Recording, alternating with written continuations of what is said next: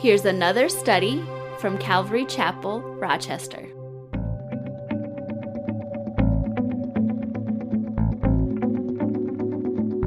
So 1 John chapter 5, beginning with verse 1, whoever believes that Jesus is the Christ is born of God, and everyone who loves him who begot also loves him who is begotten of him. So whoever believes that Jesus is the Christ is born of God. And we know Jesus said, unless someone is born again, he cannot see the kingdom of God. So this is what John is talking about. So how is a person born of God? Well, we know Romans 10:9, right? Paul says, if you confess with your mouth the Lord Jesus and believe in your heart that God has raised him from the dead, you will be saved, which is another term for being born again. So, but we could rephrase the second part of verse 1 there and say basically, and everyone who loves God, who gives new birth, also loves all those who have received the new birth. You see, what John's trying to get across is loving God and loving his children. It's a package deal. It goes hand in hand. You can't say, well, I love God, but I really hate the church. No, you love God's children. If you love God, you're going to love his children. And that's what John is trying to say there.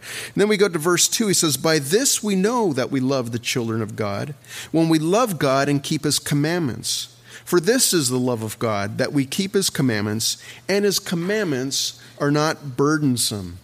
You recall when in the Gospels, in fact, it's in Matthew 22, there was a young man that came up to Jesus and said, Jesus, what's the greatest commandment? You know, there's 10 commandments, but what's the greatest one? And Jesus said, you shall love the Lord your God with all your heart, with all your soul, and with all your mind. This is the first and great commandment.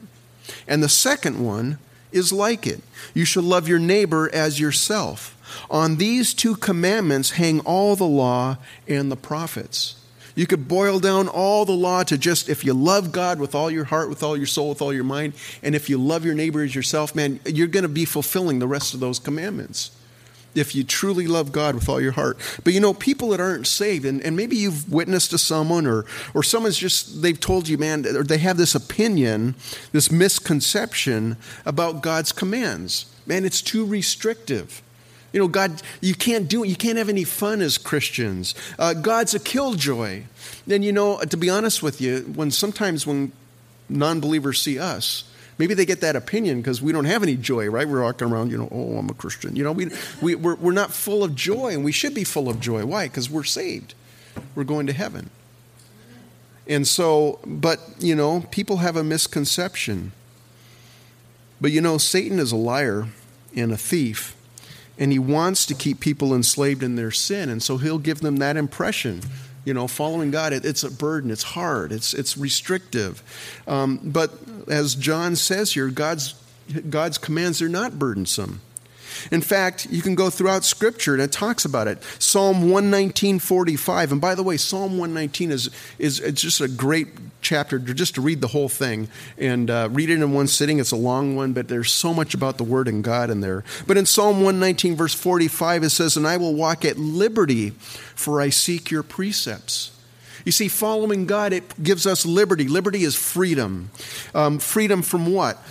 Freedom from conviction. Freedom from guilt, from shame, from fear. You and I know what it's like when we've sinned. We feel that guilt. We feel shame. We feel we're afraid of judgment or punishment. And you know, obeying God's commands, it frees us from that. It also frees us from having to cover our tracks. You know, we got to hide what we've done or whatever. Or freedom from having to remember what lie you told who. You know, if you're just honest, if you just tell the truth, you never have to go, well, I wonder what I told that person. You know, if you're truthful, you're truthful in every situation. And then you don't have to remember, well, I wonder what I said at that point. You're free from the negative and sometimes deadly consequences of sin, because sometimes there's some real bad ramifications. You're free from being a pawn of the world system and the ruler of this world. And you're also free to be who God created you to be when you obey his commandments. So there's freedom in obeying God's commandments. Verse 104 of Psalm 119 says, through your precepts I get understanding. So actually obeying God gives us understanding as well.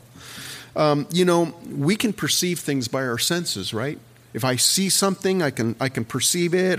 If I feel something, or I hear, or I taste something, even if I think about something, we can gain perception based on our senses, but we also know that our senses can deceive us. Do you know there's a whole new industry? I don't know if it's new, but there's an industry out there that they're chemists basically, and they're developing natural flavors. And they'll have something that tastes like mango, but you know what? It's not created by mangoes. It's all these chemicals that they experiment with. They go, let's make this, and wow, it tastes like mango. Now you got this flavoring. And you might taste it, you might know, and you go, wow, it tastes like mango. And you think, well, it's got mangoes in it. Well, no, it's got chemicals in it to make it taste like mango. See, our perception, our senses can deceive us. You might think that somebody is really unfriendly. Maybe this person looks really stern, or they got this, a lot of times Teresa says, you look like you're angry or what. I'm like, I don't know. I just like walking around with a furrowed brow, I guess. But, you might misjudge someone. You think, man, that person's really, they're stern or something. And then you get to know them, and you find, wow, I really misjudged that person. Our senses can deceive us. Or the other way around, right? You can say, man, that's a nice person. Then you find out they're really not that nice or so, But by obeying God's commands, we actually gain understanding. Well, how's that? Well, the Bible tells us, for example, forgive those who sin against us. And so it's like, wow, I got to forgive that person. And it's really hard to do and stuff. But you know what? As we do it and as we read God's word, we understand that when we obey God's command to forgive others, man, it frees us from having a heart of bitterness. And you know that having a bitter heart can affect you medically. I mean, it can infect you internally. Your attitudes, I'm not saying mind over matter, but if you have a bitter heart, to where it can manifest itself physically in people. Stress and you name it, And so we understand that. Okay, if I forgive them, I'm not going to be carrying around that bitterness in my heart. I can just move on in my life. The Bible says, do not commit sexual immorality.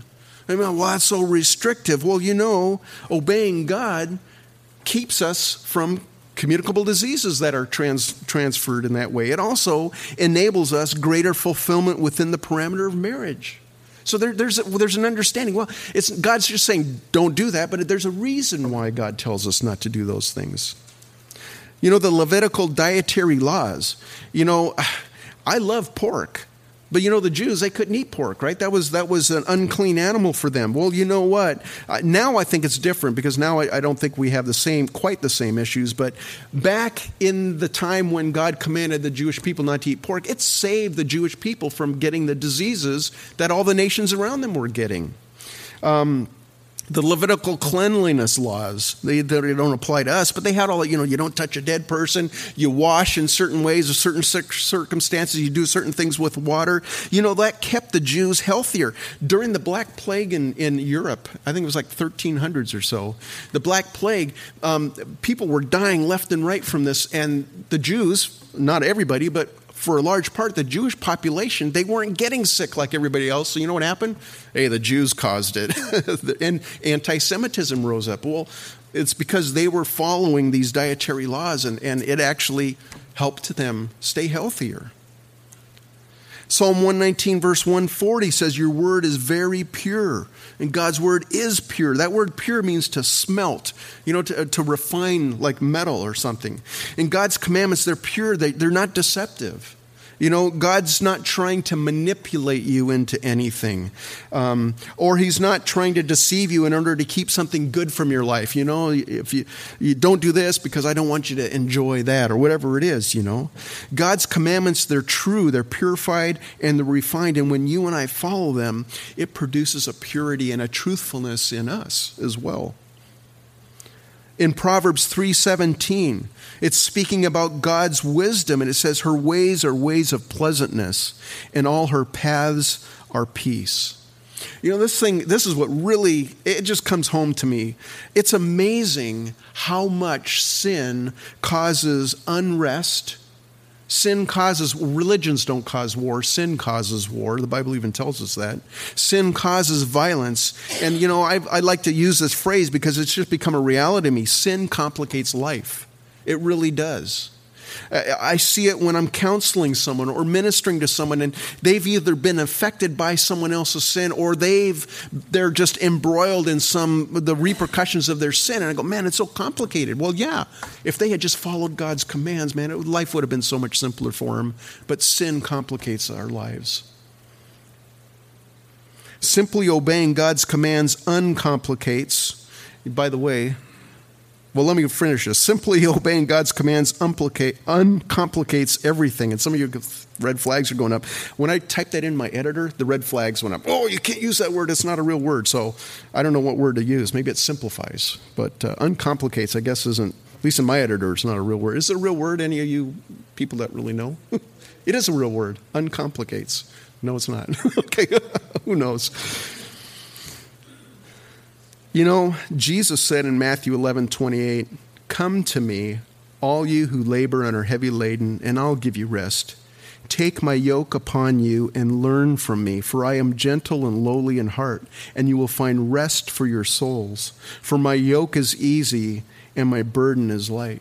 Obeying God's commandments, they're not burdensome. In fact, they're beneficial in so many ways and in so many levels. We could go on and on and on, but we're not going to. Verse 4. "For whatever is born of God overcomes the world. And this is the victory that has overcome the world, our faith. Who is he who overcomes the world but he who believes that Jesus is the Son of God?" I had a new revelation yesterday. Actually, I had a revelation this morning, too. Okay, I'm sitting here. I don't know if you can see it. There's that box in the back that says U.S. mail. This is how my brain works. I thought, you know what? If we were in Canada, it wouldn't say that. That's the way my brain works, okay? I don't know. I've never seen a mail thing in Canada that says Canada mail or anything like that. I don't know. Maybe it does. I don't know. U.S. mail, I guess. Well, what other mail would it be? Okay. See, that's how I process information. Now you get a little glimpse into me. I'm like, yeah, I really am strange. Pray for Teresa. But here's the revelation that I had when I was studying this. I was looking up, what does victory mean? You know what the Greek word is? It's Nike. I thought, well, Nike? No wonder why they name those tennis shoes Nike. I'm going to put on my victory shoes and go run, and I'm going to win the race because I'm wearing my Nikes. I don't know what Adidas mean or any other shoes. Merrell's, well, I guess I'm assuming that's a guy's name or a woman's name or something. Maybe it's a town in Wisconsin. I don't know. But anyways, yeah, so that word victory is the Greek word Nike. That was a revelation to me. But here's what John is saying here. The believer has overcome the world through faith in Christ Jesus. You already have overcome the world by putting your faith and your trust in Christ Jesus as your Lord and Savior. And the believer continues to overcome the world. Well, if we've already overcome the world, what's so important about continuing to overcome the world? I mean, after all, we've already overcame, right? Well, the reason why it's important that we know that we continue to overcome the world is because you and I are going to continue with struggling in the world. Right? We're going to continue to struggle against the pull of the world on our lives. And you and I know that there's a pull. It's like we're in this tractor beam basically that's trying to draw us into a world of sin and trying to draw us into the world system. There's a struggle against the pull of even our own flesh. Our own sinful flesh wants to disobey God or wants to, do whatever. And so there's a struggle against that. There's a struggle against the lies and the deception of the devil. He schemes. He's prowling around like a roaring lion, seeking whom he can devour. So there's this need for us to continually overcome. But that's what God's word says we do as Christians. You're overcomers this morning. And Jesus gives a lot of promises to those who overcome. So remember, we have overcome through faith in Christ Jesus, and we continue to overcome through our new life in Christ. And so when you get to the book of Revelation, Jesus gives all these promises to he who overcomes. I used to read that and go, wow, man, I hope I can make it to that so that I can get these promises. Well, the Bible says you've already overcame. through your faith in Christ Jesus. So listen to these promises that belong to each one of you. In the church of Ephesus, Jesus said, to him who overcomes, I will give to eat from the tree of life, which is in the midst of the paradise of God. What's he talking about? He's talking about eternal life. Remember, the tree of life was in the Garden of Eden? And they were free to eat of it at that time, but they ended up eating of the fruit of the tree of the knowledge of good and evil. Remember, after they sinned, it always struck me, why is this verse in the Bible? It says that God placed an angel with a fiery sword to keep Adam and Eve from eating of the tree of life. You ever wonder why? I mean, why is it even in there? What's the significance of that? Well, think about this. If man in his sinful state had eaten of that tree of the fruit of eternal life, he would have lived forever in his fallen state. Could you imagine being like 2,000 years old? How progressed you would have been in your sin? How, curmudgeon or whatever that word is, crudmudgeon or whatever, how bad you'd be. It'd be bad. And so God spared the human race from living forever in a fallen state by guarding them from that. But now, redeemed man, you and I, will be able to eat freely of the tree of life once more in heaven. What a blessing. To the church in Smyrna, he says, he who overcomes shall not be hurt by the second death. The first death, of course, is our natural death, right? Our physical death. The second death is the separation from Christ for all eternity. We're not going to be affected by that because we've overcome. To the church of Pergamos, he says, to him who overcomes, I will give some of the hidden manna to eat, and I will give him a white stone, and on that stone a new name written, which no one knows except him who receives it. The manna, remember the manna in the wilderness? That was God's miraculous provision for the children of Israel to feed them as they're traveling through the wilderness where there's just sagebrush basically and rocks, And so God provided food for them miraculously. And so this hidden manna, it must be speaking about this miraculous provision in heaven. You're not going to need anything in heaven. You're not even going to need sunlight because God's going to provide the light. He's going to be the light. There's so many things right now that, I really need this or that. Well, it's all going to be provided in heaven for us. What's the white stone? Well, in the Old Testament, there was these stones known as the Urim and the Thummim. And they were basically how people discern God's will. And there was a white stone that meant yes, and a black stone meant no. And they'd seek God, and then they'd pull the stones out, and they would tell them yes or no. But in the Old Testament, it also is associated with a ticket to a banquet, a sign of friendship, evidence of having been counted, or as a sign of acquittal in a court of law. And white in the Bible is really the color of purity, of righteousness. So what I think this is referring to is probably being accepted and blessed. We have everything provided for, and we're going to be accepted and blessed. And he says the white stone will have a new name written on it, which no one knows except him who received it. Nobody else is going to know that name, but you're going to know it because God's going to say, here's your white stone. And you're like, whoa. You know what that reminds me of? Teresa and I, we have nicknames for each other. And you as spouses, or you have close friends, you have pet names or nicknames for each other. Now, I'm going to get a stone that's not going to say, you jerk. That might be, But, we're going to have these beautiful names. And what is that speaking of? All of these things are speaking about blessing, acceptance, and intimacy with the Lord. To the church of Thyatira, he says, and he who overcomes and keeps my works until the end, to him I will give power over the nations and the morning star.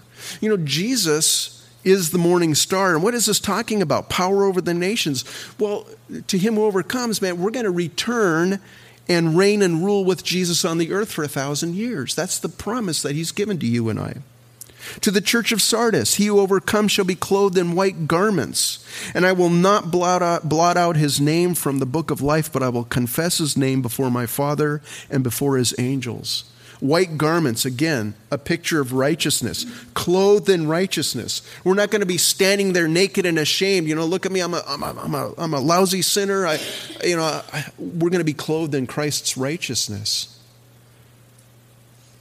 Our names are going to not be blotted out in the book of life. That book of life is the name. That's the record that whether you're in heaven or not, whether you have a personal relationship with Jesus or not, your name is written in that book of life. He's not going to blot out our name. And it says, I will confess his name before my Father and before his angels. Jesus is going to give us recognition before the Father and before all the heavenly hosts. Have you ever been in a situation where you're in a big crowd of people and there's someone really important or prominent there and they go, hey, come over here, you're with me. And you get that recognition and stuff. Have you ever had that? I've had that happen before. It kind of feels kind of good to be recognized by someone prominent, to get brought out from the crowd. Well, that's what's going to happen. It's like Jesus is going to say, hey, guy, hey, check it out. This person's mine. He's mine or she's mine. She belongs to me. I died for her, man. She's here. To the church of Philadelphia, he who overcomes, I will make him a pillar in the temple of my God, and he shall go out no more. I will write on him the name of my God and the name of the city of my God, the new Jerusalem, which comes down out of heaven from my God. And I will write on him my new name. We're going to have a permanent residence in heaven. We're going to belong there. Our names, we're going to have the name of God, the name of the new Jerusalem. We're going to be citizens of heaven. We belong there.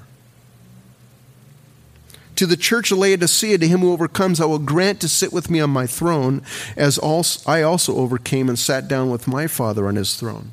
When I think of Jesus sitting down, I think I'm just finishing the work. He's accomplished the mission. What was his mission? To die on the cross for our sins, to save us from death and from hell. And he set us free from that. And when he finished his job, he sat down, mission accomplished. The struggle against the world, the flesh, and the devil is over. Well, for us, that's what's going to happen when we sit down with him. You're not going to be struggling anymore with the things that we struggle with now. It's going to be done. It's going to be finished. We can enjoy that eternity with Jesus, our Savior. So through faith in Christ Jesus, these promises belong to you and I already. We have already overcome the world. It's our faith. It's nothing we've done. It's our faith in Christ Jesus. But we're going to continue to overcome the world until Christ's return. I don't know if that jazzes you or not, but that should make you like, wow, I am so thankful that I'm saved. That's why Paul can say in Romans 8:37, we are more than conquerors through him who loved us. We're not just conquerors, we've got all these blessings. Verse 6, going back to 1 John 5. This is he who came by water and blood, Jesus Christ. Not only by water, but by water and blood. And it is the Spirit who bears witness, because the Spirit is truth. For there are three that bear witness in heaven, the Father, the Word, and the Holy Spirit. And these three are one. And there are three that bear witness on the earth, the Spirit, the water, and the blood. And these three agree as one. So Jesus Christ came by water. Remember when he was baptized in the Jordan? That was the very start of his earthly ministry. Remember, as he did that, the Holy Spirit descended on him like a dove, and the Father said, hey, this is my Son in whom I'm well pleased. So Jesus came by water. But he also came by blood. What is that speaking about? The crucifixion for our sin. The water was the start of his earthly ministry. When he shed his blood, that was the completion of his earthly ministry. Like it says in Hebrews 9:27, with his own blood he entered the most holy place once for all, having obtained eternal redemption. He's come by water and by blood. And it says there are three that bear witness in heaven, the Father, the Word, and the Holy Spirit, and these three are one. Man, that's a powerful passage regarding the truth of the Trinity, right? God in three persons. God the Father, God the Son, and God the Holy Spirit. There's a problem, though. And the problem is, in a lot of your Bibles, there's a footnote in there, and it says something to the effect of some of the earliest copies of the New Testament manuscripts do not contain some of these verses, some of these words in verse 7. Does your Bible, take a look, does your Bible say something along those lines? It maybe have some abbreviations or something. Some manuscripts say, for there are three that bear witness, the Spirit, the water, and the blood, and these three agree as one. And that whole portion in verse 7 is missing. And if you try to use this scripture as a proof text for the Trinity to someone who doesn't believe in the Trinity, like, maybe a Jehovah's Witness or somebody, they'll probably point this out to you. Hey, look at what it says here in your Bible. You can't defend the Trinity based on this. There's this questions. Now, there's many different opinions on what's going on here. Did the early church fathers quote these words in their letters? And, if they quoted them in their letters to one another, that'd be an indicator that they were in the original scripture manuscripts. It's interesting. I went to one commentary and they said, no, the early church fathers never mentioned it. I went to another and said, yes, the early church fathers mentioned it. I don't know. I don't have the records of the early church fathers, so I'm not really sure. But there's only a few passages in scriptures that can be questioned, and this is one of them. Now, was it an overzealous translator trying to help God? Hey, he doesn't have the Trinity kind of explained, so let's throw this in here. That's one of the theories, possibly. Was it a margin note that eventually just got it added into the body of Scripture? Or was it originally there in the actual letter, but it got missed in some, we don't really know. But here's the good news. Here's the good news. Regardless of what the actual truth is about that passage, and I'm speaking mainly about verse 7 there, it's not the only proof text for the truth of the Trinity. I mean, I'll be honest with you, it'd be really dangerous to base one major doctrine of Christianity on one verse in the Bible. To me, that's a dangerous thing, because the Bible should be, consistent. You should be able to find it in more than one place, if it's a major doctrine in Scripture. And in fact, the concept of the Trinity, the truth of the Trinity, it's found in many places, both in the New and in the Old Testament. We could do a separate Bible study strictly on that. But what cannot be questioned is what everybody agrees, this is in the original manuscripts. There are three that bear witness: the Spirit, the water, and the blood, and these three agree as one. There's no argument about that portion of Scripture. How do I know that I'm a born-again believer in Jesus Christ? Well, first of all, the Holy Spirit. The Holy Spirit bears witness with my spirit that I'm a child of God, right? He speaks to me, He instructs me, He encourages, He comforts, and He convicts me when necessary. What else makes me know that I'm a born-again believer? Well, the water. What's that speaking about? That's my baptism, my believer's baptism. That didn't save me, but it was an outward response to that inward change in me. Man, I remember when I wanted to be baptized. I was baptized as an infant in the denomination I grew up in. And I accepted the Lord, in, I don't know, it was sixth grade, I guess it was, summer of sixth grade. And I backslid. Eventually I rededicated my life to the Lord. And it wasn't too long after that we started attending, actually, it was known as South Valley Chapel. It was a Calvary Chapel in San Jose. And at that point I'm like, you know what? I want to be baptized. I've never done that myself. I mean, my parents did it, but I've never done it. I want to do it. I wanted to identify with Christ in His death, burial, and resurrection, because that's what happens during believers' baptism. Again, it didn't save me, but I wanted to show the world. I wanted to show those around me, man, I identify with Christ. I'm His. And you know what? I can look back to that place in my life, and I can remember the time when I decided I wanted to do that. From there, it was like a milestone in my life. That was one of the major. Every once in a while in your life, you have different things that are like a major thing in your life. Like I remember I don't remember when I was born, but that was probably the first major thing, right? But I remember certain things, in my life. I remember when I married my wife. That's a major, milestone or whatever you want to call it in my life. Well, my baptism was another one of those. Man, I tell you, have you been water baptized? If you have not, if you've not gone through and participated in believers' baptism, again, it doesn't save you. But I tell you what, it's a command of the Lord to do, and I want to encourage you. If you've never done it, you're missing that part, that milestone, that thing that you can look back on in your life that gives you that encouragement. Man, I know I'm saved. I know I'm saved. What else? He says the blood. Christ shed blood for my sin. Every time, once a month, we partake of communion here at church. Every time you and I partake of communion, we're remembering our redemption. The Bible says we proclaim the Lord's death until He returns. In other words, to say, man, He died on the cross for my sin. And so we're always remembering what He did. So those three bear witness: the water, the Holy Spirit, the water, and the blood. Verse 9, if we receive the witness of men, the witness of God is greater, for this is the witness of God which He has testified of His Son. If you're in a court of law, a witness's testimony, it carries a lot of weight in a court case. And John says, hey, we have no problem accepting man's testimony about something. Well, how much more should we accept the testimony of the Father regarding his Son? Jesus said in the Bible, God said in the Bible, this is my Son in whom I'm well pleased. How much more should we regard his testimony? Verse 10, he who believes in the Son of God has the witness in himself. He who does not believe God has made him a liar, because he has not believed the testimony that God has given of his Son. And this is the testimony, that God has given us eternal life, and this life is in his Son. He who has the Son has life. He who does not have the Son of God does not have life.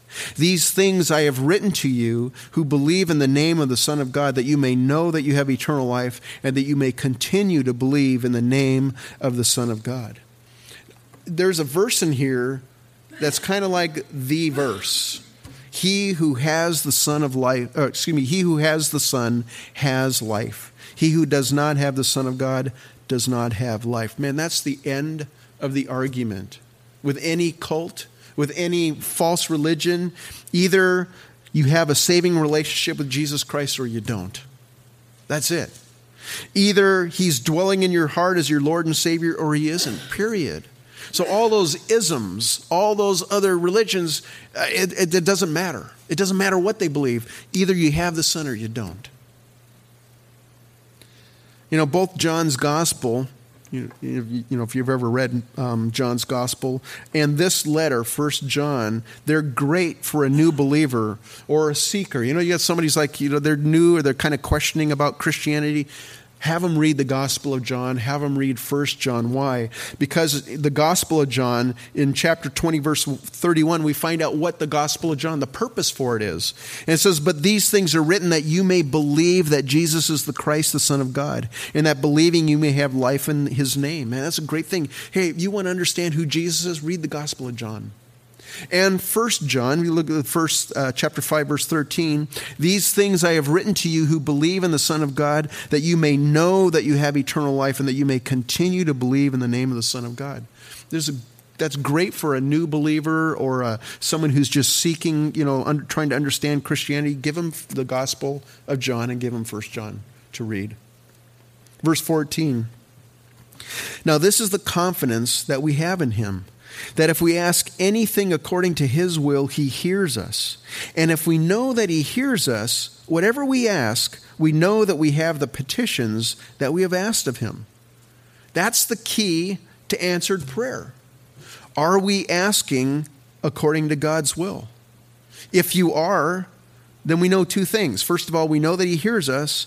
And secondly, we have the petitions that we've asked of him. In other words, the answer is yes. Now, I may think I know what's best for me, right? I may think I know, and I'll start praying for it. Well, and the answer may be yes, but it also may be no. Why? Because maybe that's not God's will for me. I don't always know what God's will for me. But there are some things we can know. Think about this. If you're sitting here this morning, and you're like, you know what? I'm kind of tired of being a baby Christian. I'm kind of tired of, I really want to grow I want to become a better believer, better, I should quantify that, whatever, qualify it. There's not like ranges of you're a good believer, you're a bad believer, but I want to grow. I want to become more like Jesus. I want to be more mature in my walk as a believer. I can tell you right now that that's God's will for you, without a doubt. It's God's will that you grow and mature in your walk. So guess what? Do you think he's going to answer your prayer? If you really, truly want to grow as a Christian and you start praying, say, Lord, help me to grow. I want to mature in you. Do you think he's going to say, sorry, that's not for you. You're one of those other Christians. No, it's God's will for you. I guarantee it's God's will for you. And if it's God's will for you, according to this scripture, the answer is yes. He's going to answer that prayer. So if you're serious this morning, you want to grow as a Christian, start asking God to show you how, to help you in that. The answer is yes, it already is. You might pray, Lord, I need to be more patient. or I need to be more loving, or to be more faithful. No, these things are all God's will for all of us. And again, his answer is going to be yes. But I got a word of caution for you. If you ask for something like patience, you say, Lord, I really want patience. I want it now. You know what God's going to do? The answer is yes. But he's going to give you situations that are going to try your patience. He's going to put you in places where you're going to learn how to become more patient. Where you're going to learn, man, you're going to realize, man, I am not patient. I can't do it on my own. I need the power of the Holy Spirit to help me be patient. It's just a word of caution, okay? You start praying, I want to grow, I want to mature. He's going to put you in situations where you're going to be challenged to grow, challenged to mature, challenged to love more. He's going to put someone in your heart, in your life that's difficult to love, and he's going to say, okay, you want to love, here's how to do it. Here's a perfect example. Have at it. Of course, he helps us, right? Because we can't do it on our own. But these things, they're all things that it's God's will for us. So if you're praying, if you're serious about, I want to become more mature, the answer is yes. God's going to do that for you. Now, maybe you might be praying, Lord, I don't know if, maybe, I think I want to go to Haiti, Lord. I feel like maybe you're calling me to go to Haiti, become a missionary there to help out and everything. That I can honestly say that that's not God's will for everybody, that they go to Haiti, It's not for every single believer. So his answer in that case, it may be yes, or it may be no, because maybe it's not God's will. Or it might be not yet. That's another one. It's not yet. This, I got more work to do in you before you do that or whatever. But if you really want to grow in your Christian life, to be more like Jesus, to be a better man or a better woman, a better spouse, a better employee, man, ask in prayer. Those are all God's will for you. And the answer, I can tell you right now, is going to be yes. He's going to answer that prayer. Verse 16, more prayer. If anyone sees his brother sinning a sin which does not lead to death, he will ask, and he will give him life for those who commit sin not leading to death. There is sin leading to death. I do not say that he should pray about that. All unrighteousness is sin, and there is sin not leading to death. Well, I tell you, this is a difficult passage of Scripture. There's lots of differing opinions about what John means. But I think, just to maybe simplify it, I think first off, you got to look at the context. What's he talking about? He's talking about prayer. So the first context is prayer. If you see a brother sinning or a sister sinning, then pray for them. Start praying for them. First and foremost, that's the best thing before we do anything. Just start praying for them. That's the context, prayer, okay? So prayer for them. Secondly, John's talking about a brother, right? It's a fellow believer sinning a sin not leading to death. Well, what is that? Well, we'll get to that in a minute. Again, it's a brother or it's a sister. Pray for them. But that whole thing, is there a sin leading to death or a sin not leading to death? He says there is a sin leading to death. I do not say that he should pray about that. My own observations, I find it interesting that he doesn't mention the brother now. He just mentions if you see a brother sinning a sin not leading to death, pray for them. But then a lot of people say, well, now he's talking about a brother. Well, now he says, he's just basically is saying, hey, there is a sin leading to death. I do not say that you should pray about that. He does not mention a brother. I should not say pray about that. All unrighteousness is sin, and there is sin not leading to death. So what's he talking about? Again, that's a difficult passage. Lots of different opinions on it. Remember in Matthew 12:31, Jesus said, every sin and blasphemy will be forgiven men, but the blasphemy against the Spirit will not be forgiven men. Anyone who speaks a word against the Son of Man, it will be forgiven him. But whoever speaks against the Holy Spirit, it will not be forgiven him, either in this age or in the age to come. In John chapter 16, Jesus is speaking about the Holy Spirit, and he tells us the Holy Spirit convicts the world of sin and of righteousness and of judgment. And if the world, or if a person continues to reject that conviction of the Holy Spirit over and over and over, long enough, it's possible to reach a point where their heart has become so hard, and God knows they're never going to repent. And if a person reaches that point, there's no point praying for them anymore because they're not going to change. So I believe a sin not unto death are the sins that can be forgiven when we confess and repent. That's my opinion. This is what this is talking about. But the sin unto death that we should not pray about is the sin of someone finally and fully rejecting the conviction of the Holy Spirit with no possibility of them ever repenting. So, okay, fine. We can go through this theological argument about it or discussion. What's the application? Well, here's the application. First of all, here is how not to apply this scripture. I need to determine if you're sinning a sin leading to death or not unto death before I pray for you. Don't apply it that way, okay? That puts us in a place of judge. We're not to judge in that sense. We don't know people's hearts. We have no idea whose heart is hardened to that point. In fact, many times the people that you think are the hardest, they're the ones that come to faith in Christ. I mean, look at Paul. Paul was an antagonist to Christianity, and he came to faith in Christ Jesus. So we don't know people's hearts, but God knows their hearts. And so what's the application? Just pray for them. Just pray. God knows their heart. You don't. God knows if they're ever going to bend the knee or if they're never going to bend the knee. But you know, Jeremiah, when we went through the book of Jeremiah, it was a great study. He was known as the weeping prophet. He cried a lot for his people. He was the last prophet to Judah before the nation went into captivity.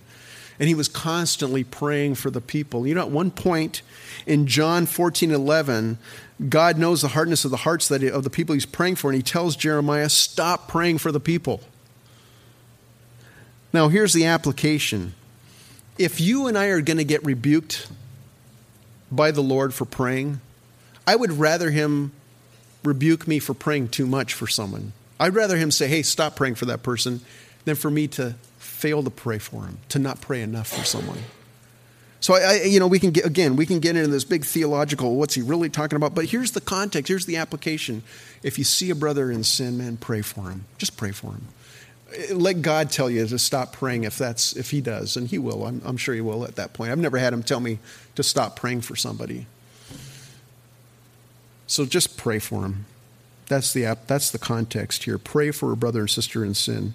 And you know, a lot of times in Minnesota, we're Minnesota nice, right? Midwest, pleasantness. We don't like to offend people. We don't like to get in their faces. Like if you're from New Jersey, you tell a person they're ugly. Man, you're ugly. Depending on where you're from, you just talk freer. But if you're in Minnesota, you're just hey, you're laid back. I don't want to rock the boat too much. Maybe you don't need to rock the boat, but you know what you can do? Pray for him. Just start praying. The Lord will reveal to you what to do as you pray for him. Verse 18, we know that whoever is born of God does not sin, but he who has been born of God keeps himself, and the wicked one does not touch him. Here John is sort of reiterating chapter 3, verses 4 through 9, when he says, we know that whoever is born of God does not sin. Again, we went through that study in 1 John chapter 3. If you're curious about that, you can listen to it. It's online.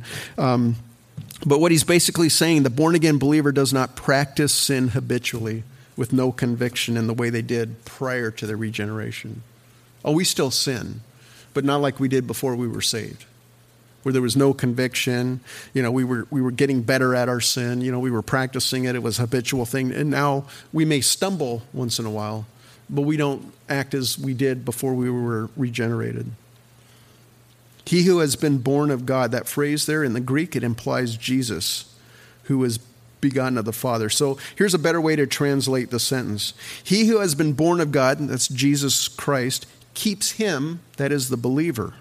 See, if you and I are born of God, if we have that saving relationship with Jesus Christ, you don't have to fear that you might commit that sin unto death. You don't have to fear that.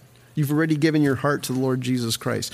Again, you may struggle with your flesh, the world, and the devil. I mean, we still stumble in sin, but the Bible says, man, if you confess your sin, he's faithful and just to forgive you and to cleanse you from all unrighteousness.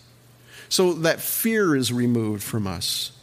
And he says, the Lord God is keeping watch over you. Man, he's guarding you. And the wicked one does not touch him. Him in this part here is speaking of the believer who's guarded by Jesus. And the Greek word for touch, you touch someone, It doesn't mean like, oh, I touched you. It's just a, oh, somebody touched me. That's not what it means. It's not like a casual touch, but it means to lay hold of or to grasp. And the idea is to hurt them. I'm going to grab hold of you and I'm going to hurt you, in some way. That's what that Greek word implies. In other words, the wicked one does not touch him. Satan cannot snatch you out of the Lord's hands. Again, you don't have to fear that. Satan can't snatch you out of the Lord's hands. In fact, the Bible says nothing can separate us from the love of God in Christ Jesus.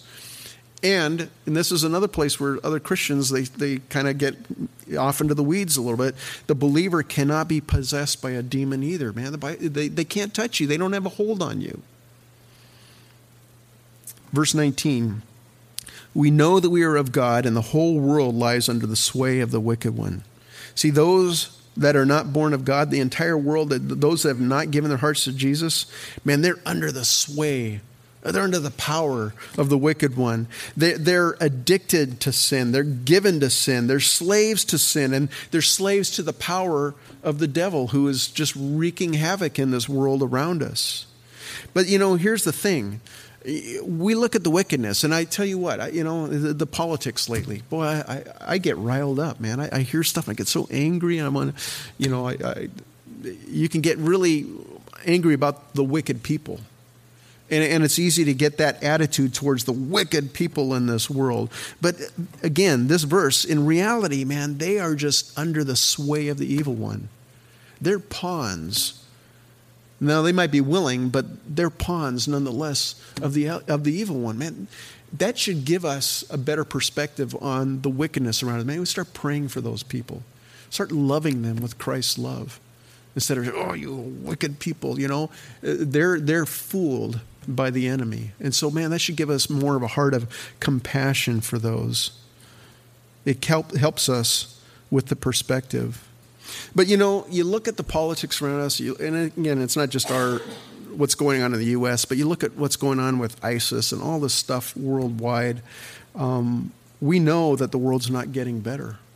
And there's nothing that's going to make it better. We might get a little bit of a reprieve depending on who's in office, because whoever's in office in the United States, this next election, we always say every election is this one's the important one. Well, this one really is important because there's some Supreme Court judges that are going to be chosen.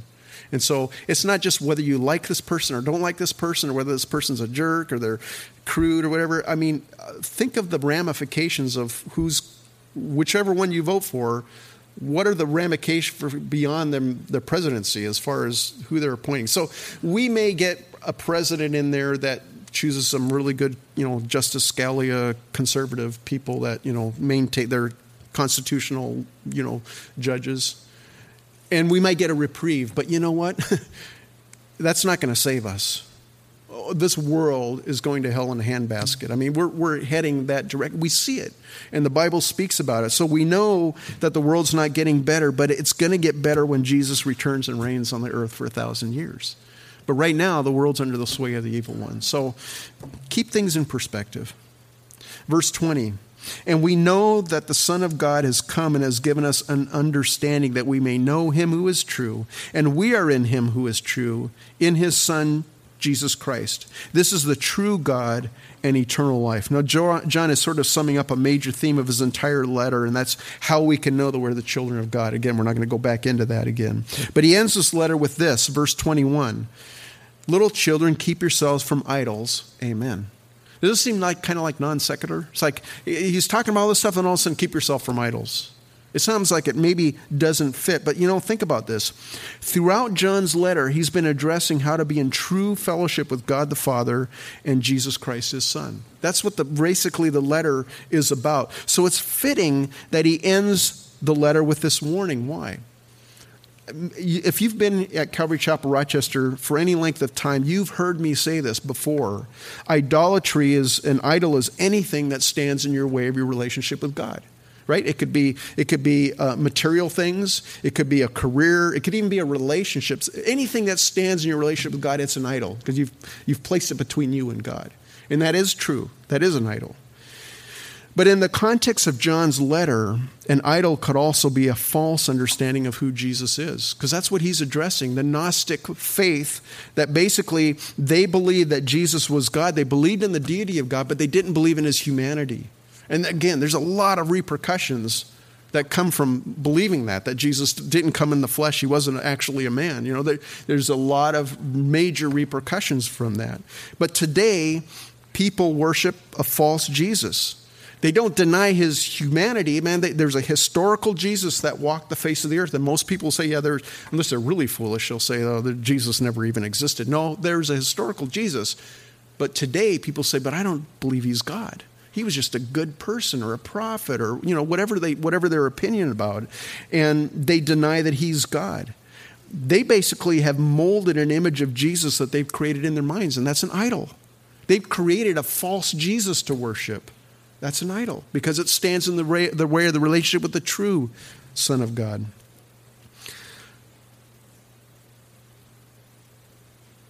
And so here, you read this letter. Again, John, he was one of the younger apostles of the disciples, and he's outlived. He will end up, I don't know if all of them have died by this point, but he will outlive the rest of the apostles. All of the rest of them were martyred for their faith. And John here, he's an elderly gentleman, and you could just feel his heart as he's passing on to the next generation of believers. When we pray for the kids every Sunday, maybe it sounds kind of repetitive, but you know what? They are the next generation of believers. And I, as a grandparent, man, I want to just pour into my grandchildren. I want to impart as much as I can to them while I have the opportunity to do that. And as parents, I'm sure you feel the same way about your kids. And so here, John, he's wanting to impart words of loving caution to the next generation of Christians. He says, little children, keep yourselves from idols. In other words, keep yourselves from a wrong understanding and belief in a Jesus that is not revealed in Scriptures. And keep yourselves from anything that would seek to replace the Scriptures. Because once you get into, once you move away from the Scriptures, man, you can get into weeds really quick. You can get into all these weird teachings and things that they're going to distract you, and they actually they can end up becoming an idol because they'll stand in the way between you and a true relationship, true fellowship with Jesus as he's revealed through Scriptures in the Bible to us. Why don't you stand up? Let's go, Lord, in prayer. Heavenly Father, thank you so much for your word this morning. And Lord, thank you that you've shown us so much in this letter, Lord, of how we can have that true fellowship with you. Lord, how we're to love one another, and Lord, practical ways, man, praying for one another, praying for people when we see them sinning, Lord, when we see them stumbling, Lord, that we wouldn't write them off, that we wouldn't pass judgment on them, but Lord, that it would just cause us to fall on our knees and pray for them, Lord God. Help give us, Lord, that compassion that we need for the world around us as well, Lord. And so I thank you for those reminders in your word this morning. Lord, I pray your blessing upon your people this week, Lord. May they be filled with your Holy Spirit. Lord, may they desire to grow in their faith. May they desire to mature, to become more patient, more loving. And Lord, I thank you that the answer is yes when we pray those things according to your will. So we thank you and we bless you in Jesus' name. Amen.